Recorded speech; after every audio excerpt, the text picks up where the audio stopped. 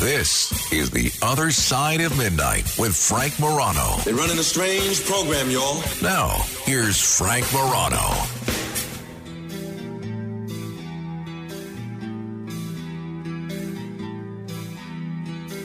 The sad fact of the matter is that, unfortunately, so many of the people that you hear on radio these days really aren't radio guys. What do I mean by that?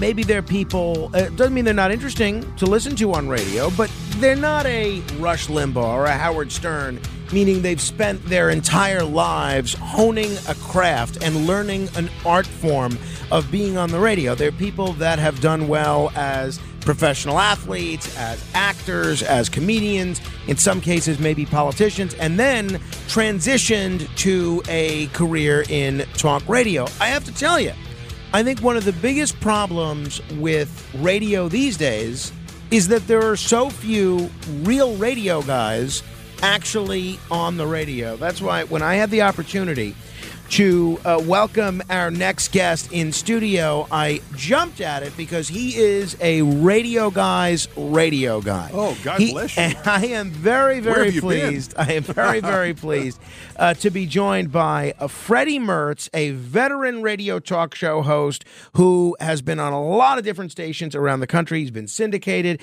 Formerly, he was the overnight host at WABC in New York. Freddie, it's great to see you again. It is great to see you. Thank you for that introduction. That's nice to be called a radio guy. In fact, I'll be like in a ShopRite somewhere in New Jersey, and somebody will hear me talking, and they'll give me that face like, not a very happy face. You look like you should be on the radio. No. Are you on the radio? Or have you been on the radio? Well, you should be there. And it's like, even little kids can tell that. I'm thinking, when do they play the radio? And what station would they listen to? You know, it's funny, both things you just said. Usually people come up to me and say, I can't believe you're on the radio. That's what they say to me then. But as far as children's radio programming, I think it's a real bummer that there really is nothing for children to listen to on the radio. There used to be all sorts of great children's programming, and now, you know, my son's a little young for this, but there's it's all sorts of TV programming for children. There's computer programming for children. There's no great children's programming on the radio. But would you want to hear that kind of thing? At one time, this very radio station, the mothership of your network, 77 WABC, if you were an enlightened child and liked rock and roll, this station was a station that the kids in the car would say, Mom or Dad, put this on. One of the buttons. I got, I got my neighbor across the street. He's, I think he's 6 or 7 years old. I got him a radio, for his birthday. Maybe he's 8, I don't know, around there. And he basically, he said, oh, this is great. He says, does it have Bluetooth? And I said, no, it doesn't have Bluetooth. I said, you can listen to music on there. And he said, oh, that's great. You mean I can listen to any song? I said, no, you have to listen to only the songs that they're choosing to play. In a way, you can select stations, maybe, but you can find any. He was much less impressed. Hey, if folks are not familiar with your career and are hearing you for the first time, give us the Reader's Digest version about your background. How'd you get into radio? What made you want to pursue this as a career? Oh, man, let's talk about things besides me. Well, I wanted to analyze you. Yeah, well, you're welcome to. But I liked your theme, though, about the radio people not getting respect, going back to a Dangerfield thing, because you're right. It's almost like when they're casting for a talk radio lineup, circa, and not just in 2024, if you can find a station doing anything live and local, God bless this one and a few in your network that are doing some. But the truth is, we've gone to a time when you're lucky to find maybe one live local show on a given station, maybe 2, and after that, you're going to plug in the satellite, as they say. So how long... they do have, but they normally find people who are fresh out of jail, usually politicians. They've been in, anything but a radio background, somebody who's lived in their car for a while, who actually has done this business. Yes. Yeah, those folks get the least amount of respect. Yes. So when did you start on radio? How about that? Well, like most people, I was the kid who got into trouble in school. I was very dysfunctional. They didn't call it OCD back at the time, but I'm at 1 percentile from the very most OCD that can be measured. But they did not test that when I was a kid. Probably have some other things on some various other spectrums, but they didn't actually do the testing when I was a kid. You were just called into the office. Right. Okay. Yes. So when did you start on radio? Oh, well, when did I start? I mean, in high school, really the end of high school, drove out to New Jersey. Back at the time, you could find a station that would hire anybody. And believe me, they would, because they had a staff station with live people. And it was great. So what was the first station you ever worked at? Well, I worked at one that went bankrupt that weekend. Really? Yes. But you weren't, it was not attributable to you. No. Okay. So I got to do one show, and they padlocked the door.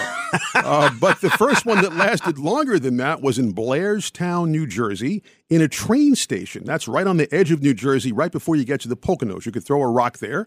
And it actually was used, I didn't realize this, but in Friday the 13th, at least the first one was filmed right by that radio station. Wow. So, yeah. What radio station was it? Back at the time, it was called Golden FMV, wow. WFMV, the Tri-State Gold Mine, because it covered about 5 blocks in 3 states.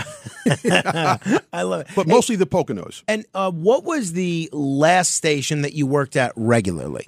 Well, I've been basically a freelance fill-in person the last few years. So I've been on a number of stations. One of them is carrying us right now in St. Louis, KMOX. Great station. Worked for them, and also for CBS, was doing a show there at the time, and it was called Overnight America. I was a regular fill-in host there. When you would go on all these various stations, would you move every time? I know, obviously, when you were on WABC, you were in New York, but before that, I know you did stuff in Florida. You would move to each city. Yes. That's tough on a personal level. It's not good for relationships. I wouldn't think so. It's like the opening theme to WKRP in Cincinnati, right? Part of it, yes. Hey, I got an interesting email from you the other day following up on a discussion that we had about someone who claimed that his child was the victim of anti-Semitism at their school. And I asked the fella, why is it always the Jews that get blamed? They're the central tenet of every conspiracy theory. They're the ones that so many different folks seem to dislike. I had a fellow on last week who was actually blaming the Jews. I'm not joking here. Blaming the Jews for killing John Lennon and covering it up to not make sure Stephen King wasn't brought to justice as the true killer of John Lennon. Stephen King? Yes, exactly. It was really, if you didn't catch that, go back and listen to that. I missed that particular review. That was interesting. Right. But even why the Jews? Yeah. Well, that's the thing. Now, are you Jewish? I am Jewish, yes. So why do you think the Jews have repeatedly, throughout the last few millennia, been on the receiving end of being scapegoated, being harassed, being blamed, being don't put it on exterminated? Me. Right. Oh, great term there. Yeah, the extermination. It goes back a lot of millennia. I mean, going back even before the last few. Mm-hmm. People have to hate somebody. I mean, they don't have to, but it's part of human nature. You drive in the car, somebody cuts you off, that blank, and you add something to it, and it's very sad. I can't tell you, as you asked the person very well, it should be a Broadway show. If Mel Brooks was younger, why the Jews? Why the Jews? How do you inflect the question? But I haven't got a good answer, except that human nature is such that we can love and we can hate. We can be smart and we can be stupid. And people seem to have the capacity. We saw, for example, when the coronavirus came out and there was this anti-Asian hatred, right? Mm-hmm. The China virus. Right, well, everybody's favorite presidential candidate. It's the China virus. I at least understood the genesis of that, right? The virus came from China. The Chinese government wasn't honest with the public and the world. No, it was a Jewish conspiracy. Come on now. You check the science, you'll see where it was. No, but honestly, so it's not a mystery why after 9/11 there's an uptick in anti-Muslim violence. It's not a mystery why during COVID there's an uptick in anti-Asian violence. There's, I mean, I get it. I just have never understood why the Jews play such a starring role in so many different negative conspiracies. You and me both. And the stereotypes that every group has, Jews seem to get more than their fair share of bad ones. It's about the control and it's about the money. Well, I have to tell you, I have never gotten my entree to the First National Bank of Jewishness. I don't think they would take me. I don't think I'm Jewish enough for the Jews. I'm not Italian enough for the Italians. I'm not white enough. I don't fit any. I'm not black enough for the blacks. I'm trying to find a group that will take me. I just don't. I have trouble fitting with any group.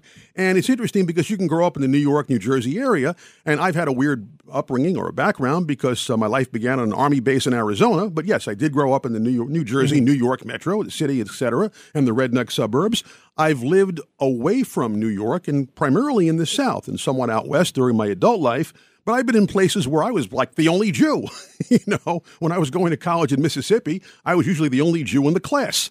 I had this professor who hated Israel. This guy disdained Israel. We got along pretty well, but he did not like Israel.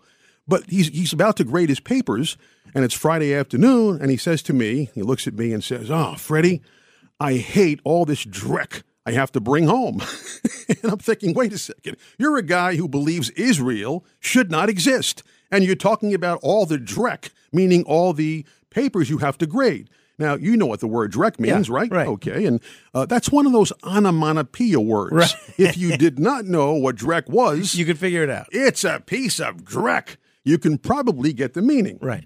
It's a nice way of saying it, actually. Yes. Well, it is interesting. If people have theories as to why Jews always seem to be on the receiving end of everything and being a central figure in many different conspiracy theories, I'd love to hear what people think about it. 800-848-9222. My guest in studio is Freddy Mertz. Today is obviously Martin Luther King Jr. Day, observed, and a lot of people are off today. Obviously not us because we're radio guys. But, Not as many as we think, though. Really? Yeah.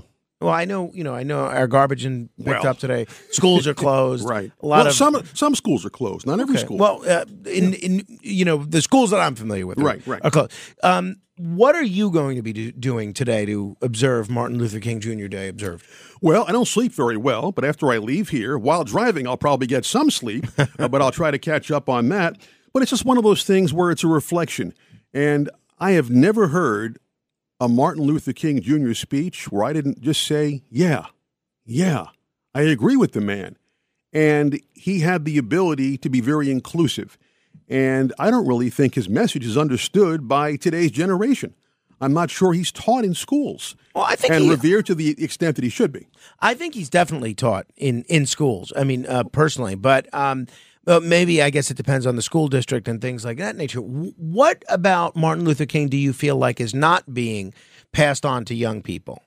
Well, the message of getting along, the message of tolerance, the message of inclusion. There are some people who will look at somebody speaking, and I have to say, Sharpton marched with King, but Sharpton does not always emulate King. Well, and Jesse Jackson, who was with Martin Luther King when he died, I think you could say the same thing. Just when I began to like Sharpton, I've met him in person. I actually worked at a station in town here where he worked, and I recall passing Al Sharpton in the kitchen there, and he was eating his salad and this nice, friendly character. But when I heard that Sharpton was now feeling sorry for Dr. Claudine Gay from Harvard and feeling she was a scapegoat, I'm thinking, Al, just when I'm starting to like you again. Come on, Al. Jumping around. I'm sorry about that. Okay. Yeah. I just, I'm not sure. I guess I'm not clear on why you think King's message isn't being taught today or passed on to young people today. I think there's actually, well, what's being lost?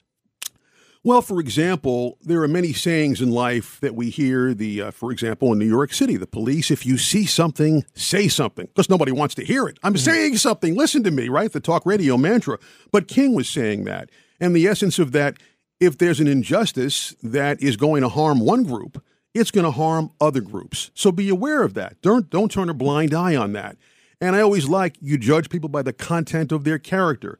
But when he would talk, he would often bring up, for example, he'd bring up Jewish issues, he'd bring up Gentiles and Jews, and he would try to make it seem as though I'm not just here to be the supporter of black freedom and black issues. I want everyone to be at this table. Right. And I never heard, most leaders you'll hear talk and you'll say, yeah, I like that, I don't like this. And I have to say, when he would talk, I would be moved. Well, look, I think he's definitely the only private citizen that has a national holiday in his honor. And, my brother, when he was 6 or 7 years old in school, barely knew the alphabet. He was well schooled in Martin Luther King Jr. and his history. So at least in New York City, I don't see that having changed over time. I feel like kids do get quite an education about Martin Luther King Jr. But, obviously I'm not familiar with every school there is. All right, 800-848-9222. I pose the question of why do the Jews always seem to get the short end of the stick? Simon in Brooklyn, you have a thought. Frankie, how are you? One of the reasons is with the Jewish people are the chosen people. God picked them as they gave them 10 commandments, and he went to all the other nations, and they didn't want, and they went to the Jews. They said, we'll take it. And also throughout history, the whole Bible is based on the Jews going through all the exiles, and it's a jealousy. That's what I believe. So because they're chosen, all of us that were not chosen, there's some elements of jealousy there. It's all about jealousy. There's also a thing that the Jews run the weather. They run the wealth in the world. Right. So where did that come from? Wait, the weather or the wealth? No, we're going to get into the weather a little bit later. I'm even hearing weather. Yeah, no, well, I mean, I see Nikki Haley is pulling out all the stops in terms of the weather for Iowa today. We'll get into that a little bit later. The minus 5 degrees in Iowa? Jewish conspiracy. Exactly. Yeah, but they run Hollywood, and they run the economy and all that stuff. So it's a certain kind of element of jealousy, I believe. Jealousy, simple as that. But I think America, listen, it's built on Judaic and Christian values, which is an amazing thing. I think things are getting a lot better than it was. But you know what? That phrase, though, that Simon brought up, Judaic or Judeo, Christian values, that's said at times, but at times it's not as inclusive as one might think. Mm-hmm. You know, it sounds nice to say that. We're Judeo-Christian, but sometimes the Judeo part is just kind of thrown in there. It's not really said with the fondness. Judeo-Christian. Simon, thank you. Appreciate that. 800-848-9222. George, why is everybody always picking on the Jews? Hi there. Well, there are a multitude of reasons. I would say more than a dozen, but I'm going to go through a few. All right.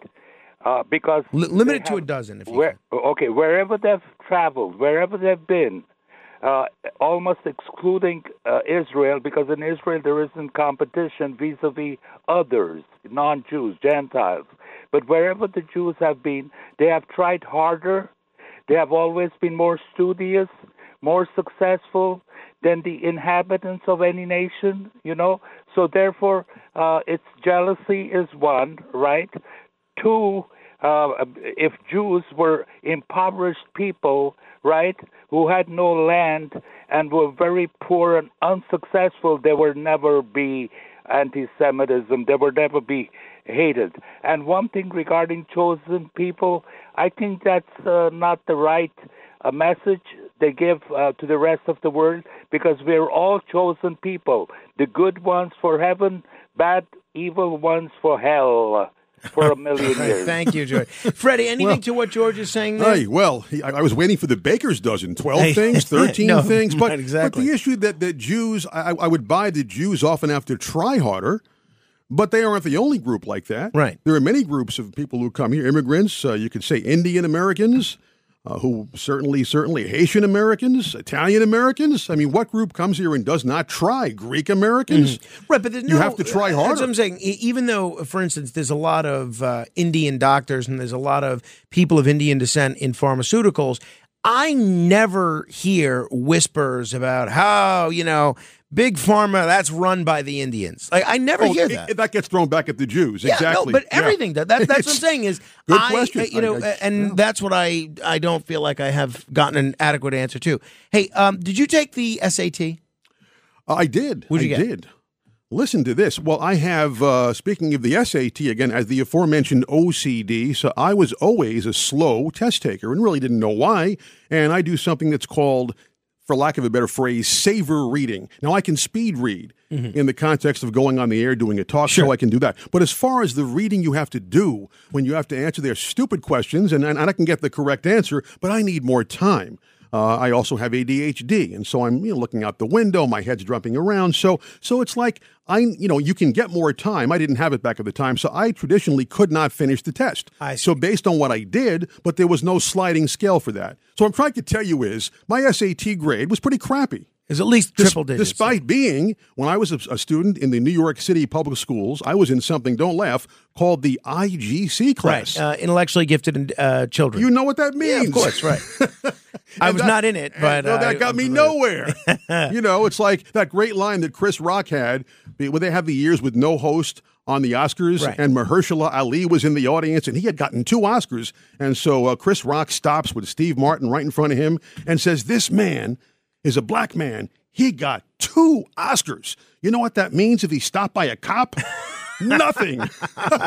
So my IGC designation really did not get me much. Oh, I get that. Well, anyway, there was a big article in the New York Times a couple of days ago, actually last week, the misguided war on the SAT, and colleges have apparently fled standardized tests on the theory that they hurt diversity. And yet the New York Times, which is not known exactly as the anti-diversity Bible, they say that's not what the research shows. They don't show that the SAT or even the ACT, which dozens of colleges have now dropped as a requirement, they don't show that it has an effect similar to what its naysayers believe when it comes to diversity. What is that question again? Well, the question is, what do you think of these colleges moving away from standardized tests for the reason of diversity, when the research cited in this Times article, which I'm going to link to on my Facebook page if people want to read it. I can't wait to read that one. But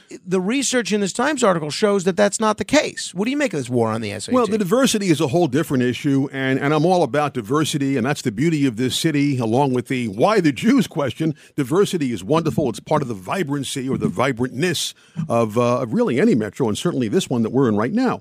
But as far as tying it to diversity, that if you have a certain culture, you may not know what this meaning of this word. I have trouble buying it. If you're not able to get, for example, your homework done because you have, let's say, a single parent and the other parent is working and you're living in a house with 7 kids and there's one. I mean, there's a reason why it's more difficult. But I don't really buy that with the fact that we get our education now from so many rather homogenized sources. I don't think that if you're intelligent, that the diversity issue is going to make you have a lesser score. But as far as the standardized test, though, issues like, for example, can you finish the test in time? Mm-hmm. You're not stupid if you can't. It could be a bladder control problem. It could be ADHD, OCD. So I think it's more that than the diversity issue as far as the ethnicity, in my opinion. So do you think that these colleges are doing the right thing by relying less on standardized tests? Well, I want to know what they are relying on. I mean, you could look at the averages they have.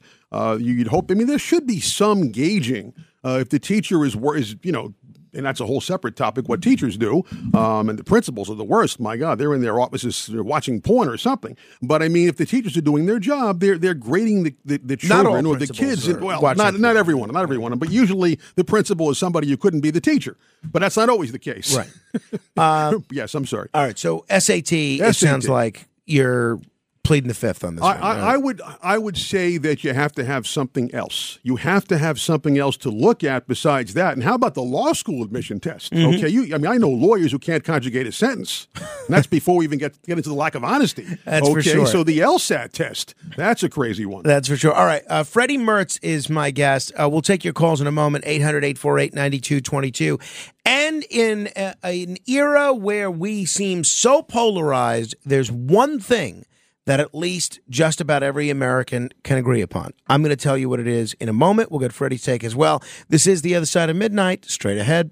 The Other Side of Midnight with Frank Morano.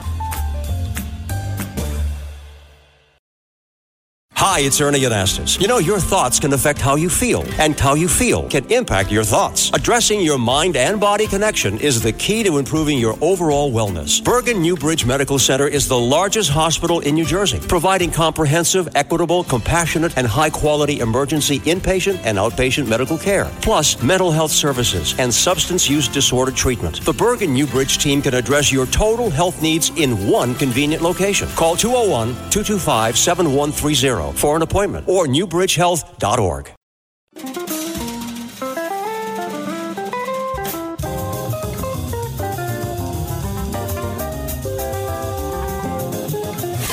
It's The Other Side of Midnight with Frank Morano. It's worked so far, but we're not out yet. I wanna know what you're thinking. There are some things you can't hide. I wanna know what you're feeling. Tell me what's on your mind.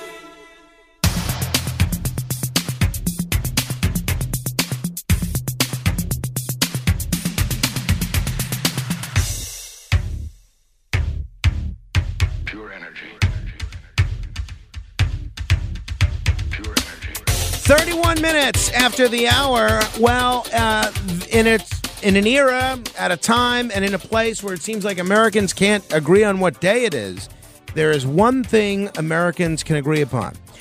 A huge margin say their political leaders don't care about them. This is according to findings from the Axios Vibes survey by the Harris poll. So Justin Green, who writes for Axios, writes, this angry, irritated feeling cuts across all groups without much hope for improvement with a potential Biden-Trump rematch looming in November. 74% of Americans said they don't think their leaders care about them.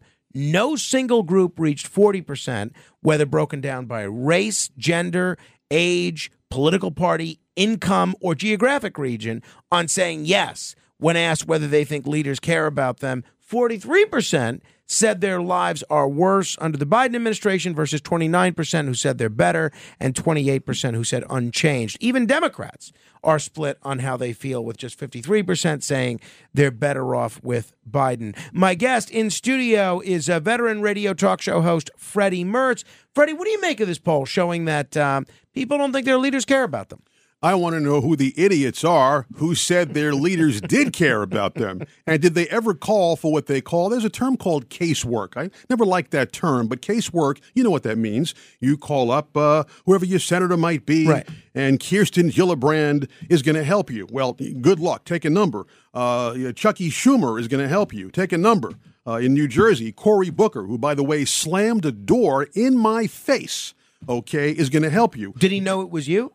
He knew I was somebody asking him for help. I see. Oh, he didn't literally slam the door. He didn't know exactly who I was. Gotcha. Exactly. So the point I'm trying to make is, and you take that from the U.S. Senator post going on down.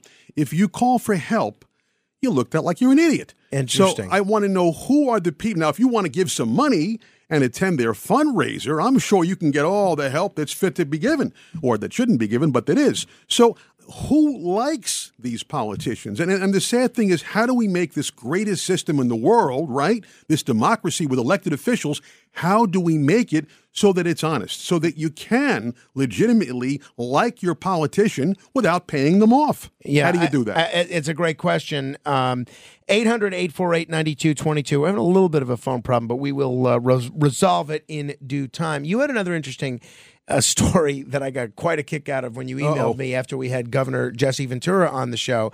You were actually Jesse Ventura's predecessor on a radio station out there. That is a crazy story, and I hated to leave that place. The Twin Cities. You think of Mary Tyler Moore. What are the Twin Cities? So I got this call, and actually when I did the show here some years back at WABC and the ABC network, I was on in Minneapolis, St. Paul. So this station actually carried the show. Gotcha. So a lot of the calls came from there because it's a flamethrower signal like we have here. Right, sure. So KMOX in St. Louis, and so it was KSTP, which I believe was 15 and still is, but now it's a sports station. So it was 1,500. So it was carrying, it was heard like in 35, 40 states and a good chunk of Canada. And those were the legal listeners. This was before the internet, really played a role in any of this. So anyway, I was on that station, and they had a morning host who, I can recall his name. Apparently he was hated, and I don't know what the deal was. They wanted to fire him, and they did fire him, and then they hired Jesse Ventura, who had not become the governor yet. Right. And they wanted to have, and I'd never heard this before, an interim host. I mean, apparently everybody hated this morning show, but they wanted somebody to be a buffer between this guy being fired and Jesse Ventura being hired. Sure, I get that. So I get the call. I'm living in Dallas at the time, and I get the call, hey, we'll fly you up here. We'll give you a free place to live and a rental car and all this stuff. And hey, that's pretty good. I'll take it. I'm a radio guy, like you said, lived out of my car. Right. And I'll tell you, I hated to leave. So I worked there about 3+ months, and now it's coming up to Labor Day, and Jesse Ventura is going to start. And I didn't want to leave. I did not want to leave that place, but I had to. So I was Jesse Ventura. So I continued to do some fill-in work there, but the morning show, I loved that morning show, and Jesse Ventura was hired to do it and did a very good job, so good a job that it helped propel him to become the governor. Didn't they have some unusual description for you though at the time?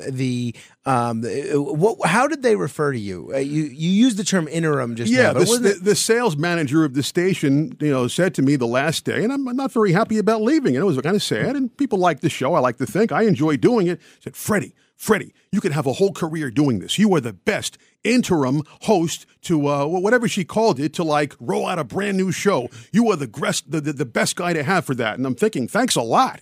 You can bring in some sucker to host this show, fall in love with the market, like the place, but that really is a very cool place to live. No doubt about it. Hey, you spend some time in supermarkets from time to time, right? And time to time, I live there. Well, why are you in the supermarket so often? Because I have to shop. I'm a single guy, and I have to go out and eat, and I'm there's always something you have to buy. When I was a single guy, I went shopping yesterday because my wife has a bad cold.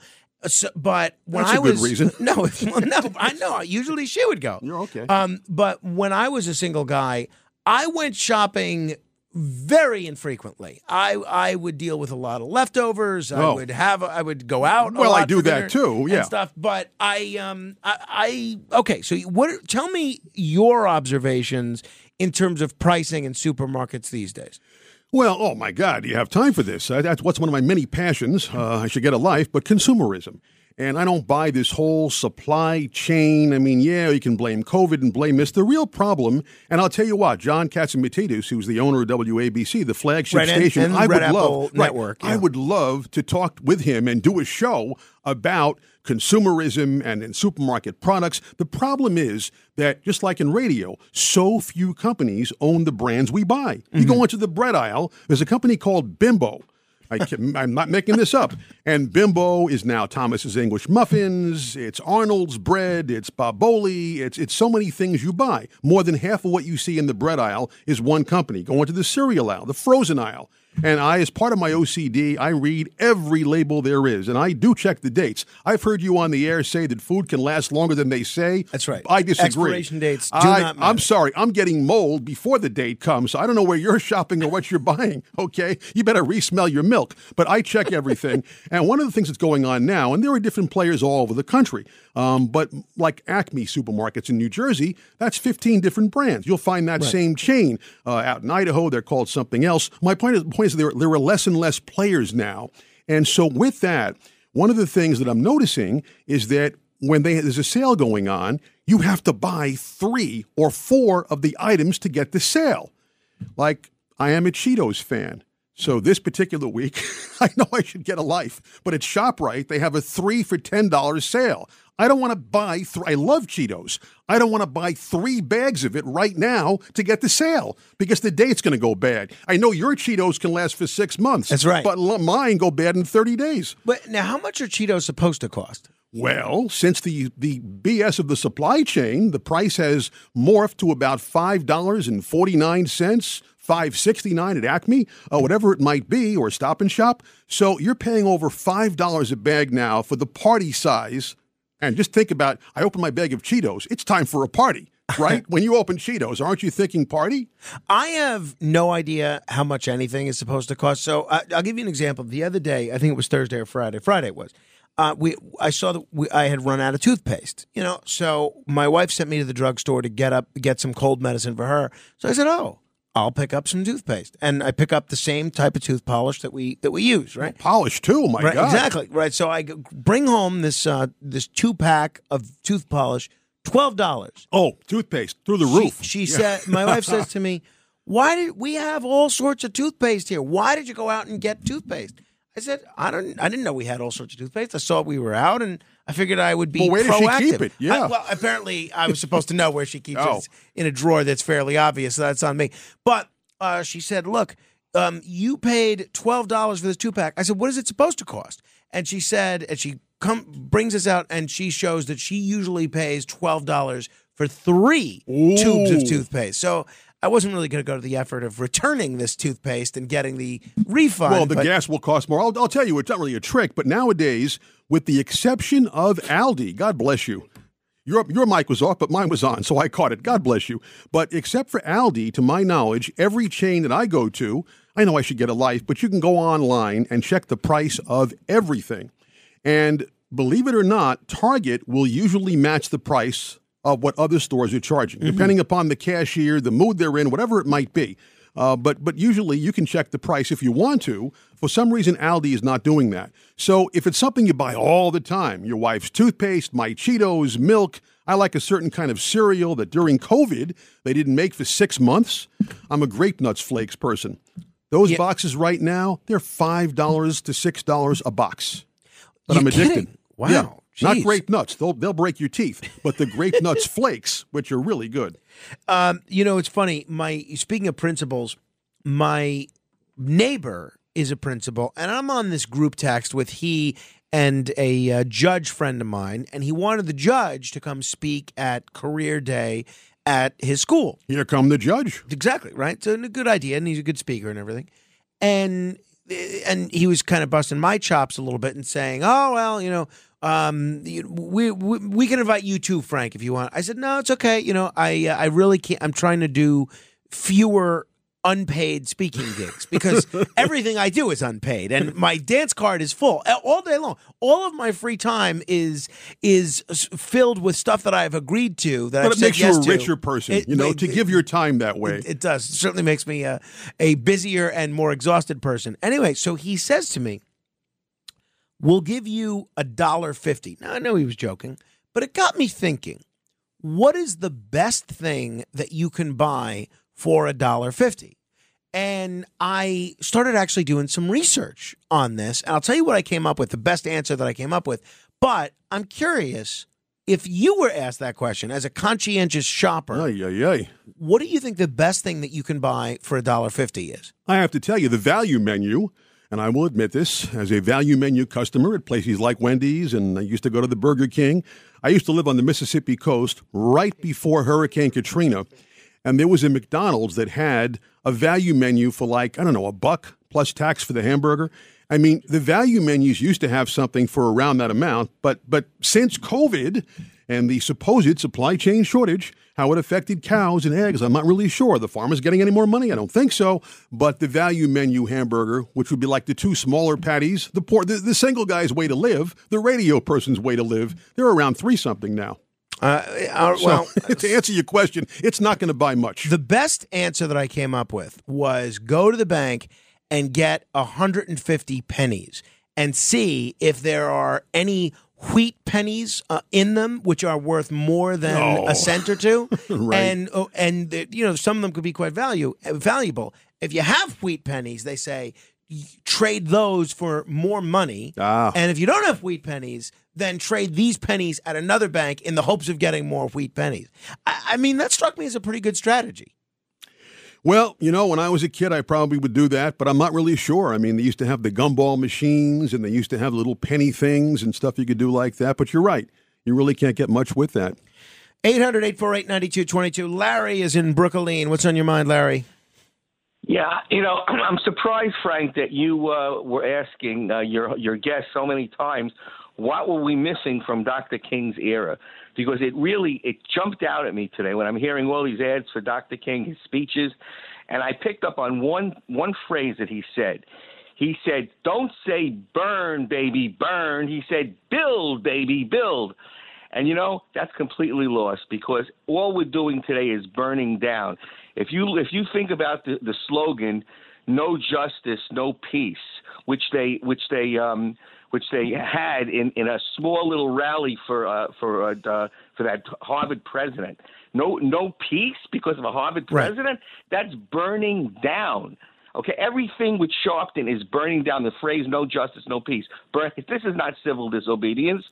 Dr. King practiced civil disobedience, and it was completely bypassed over. They never even tried it. Well, the word is not. The phrase is nonviolence, I think, is what you're trying to say. Right. King was a proponent and a very emphatic proponent. You don't practice violence. That's not the way you get your message across. Exactly. So why are we celebrating him if we're not trying to imitate him at all?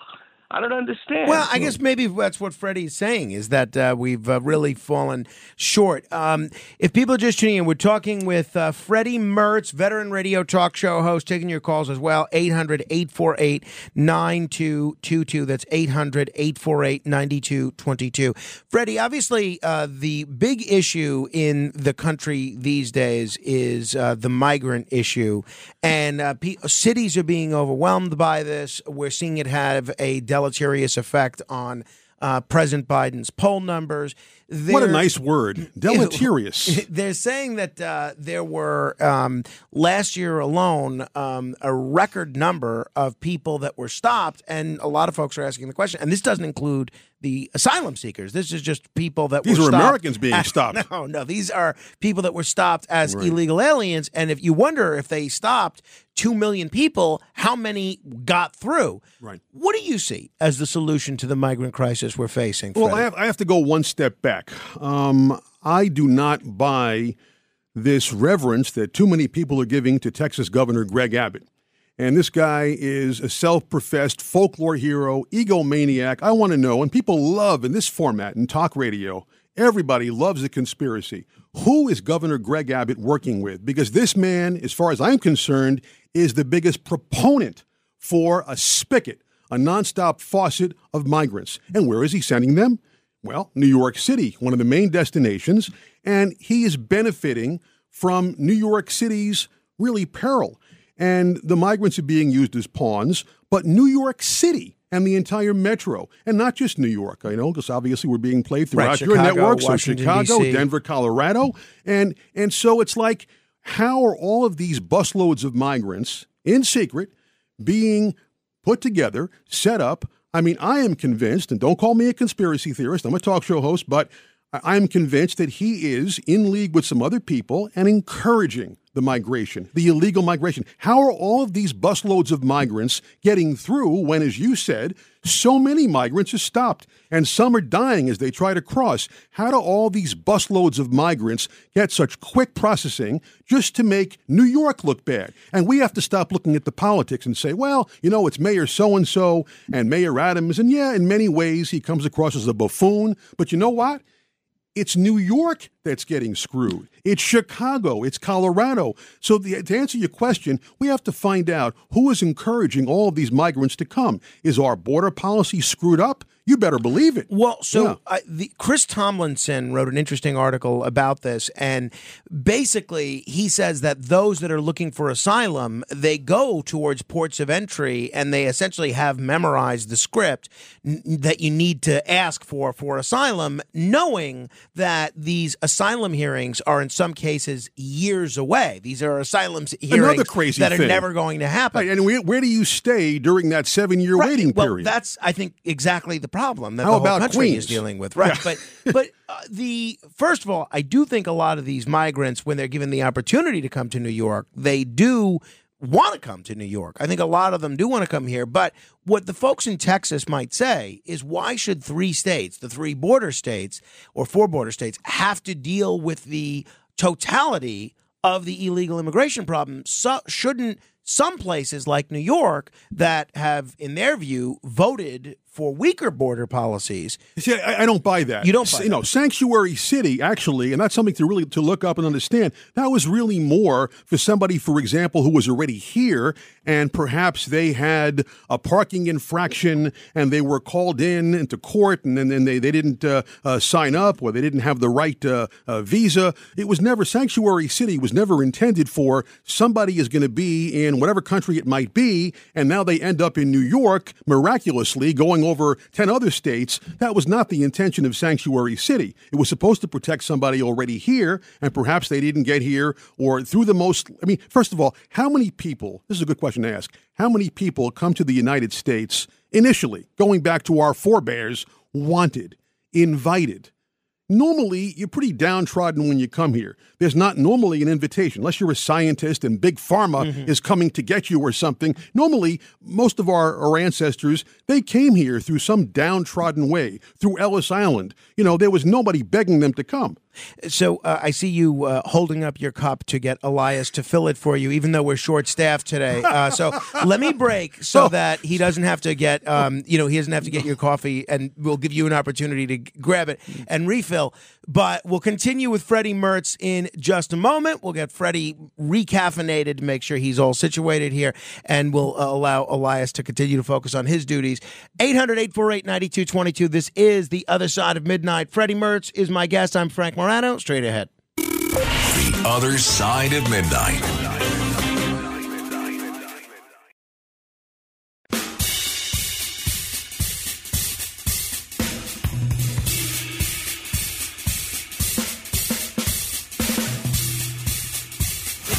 It's The Other Side of Midnight with Frank Morano.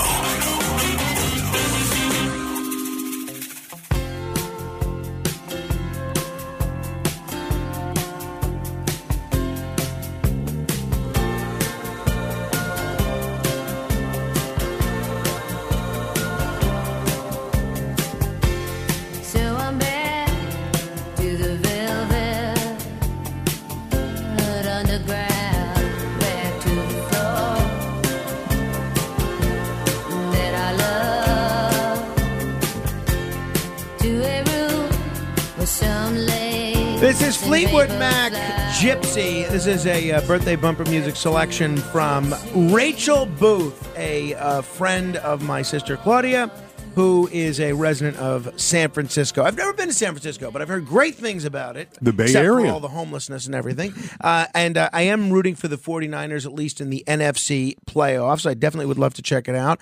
And very happy to always celebrate the birthday of a San Franciscan. Freddy Mertz is my guest. And did you ever work in San Francisco? I actually started doing talk radio 4 hours away from there. So I got to monitor them, and I began in Reno. So Reno Tahoe is 4 hours straight down I-80, and a very pretty ride. You pass the Donner Pass, famous for its cannibalism. That wasn't that long ago, and may come again. So you do a lot of driving. I have to admit, I am a driver. Have you noticed an uptick, and this is documented, right, in road rage incidents? Oh, we need to have 3 hours for this at least. I mean, come on. You don't have to drive to San Francisco or down I-80, but it's the caliber of the road rage. And if you ask this audience, they're going to have stories no matter where they are in the country. But you take, for example, New Jersey, New York, where we're sitting right now, and, I mean, people think the redneck element is going to be down in Mississippi or, Arkansas. Yeah, it's right in New Jersey. It's right in Queens. Doesn't matter where you are, but road rage, it starts with texting, okay? Yeah. Most drivers are texting. Right. So the light turns green. You're behind the driver who's supposed to go. Now, before texting, in any big city, the driver would be going before it was green, okay? Be revving it up to go. Now, the driver, even in a hurry, they are texting. So you are the poor sucker behind them, and you're watching the road, and you have to honk. Well, that's going to immediately, can I say the word? Well, I'm not sure.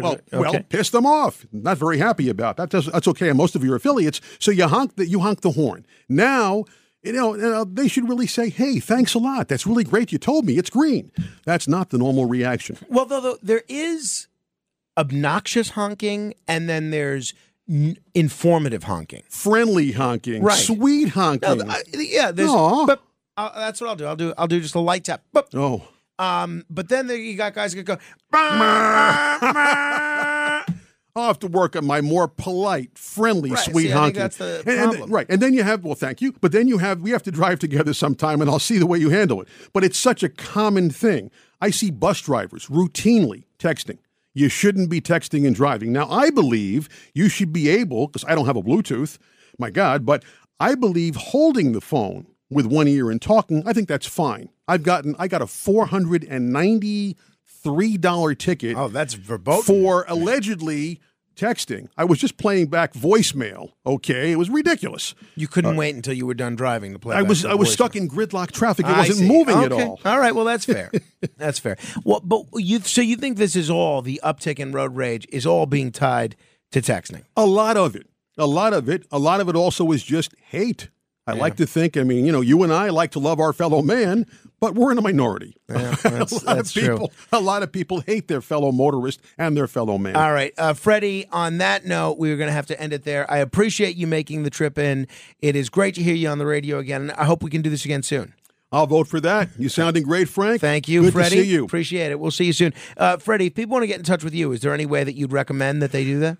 Hail me down in the street, or else they can do Freddy Mertz at AOL.com or Talk Radio Man 1, the number 1, at Gmail. There you go. TalkRadioMan1 at gmail.com. Freddie with a Y or an I-E? Oh, Y, of course. Freddy Mertz yes. At AOL.com, you said. Right? Or the Talk Radio Man 1, the number Beautiful. 1. Great. All right. You can get in touch with Freddie Mertz that way. Coming up, we're going to do commendations, some more thoughts on Martin Luther King Jr. and his assassination, and some interesting things that I did this weekend, and who is controlling the weather. Your influence counts. Use it.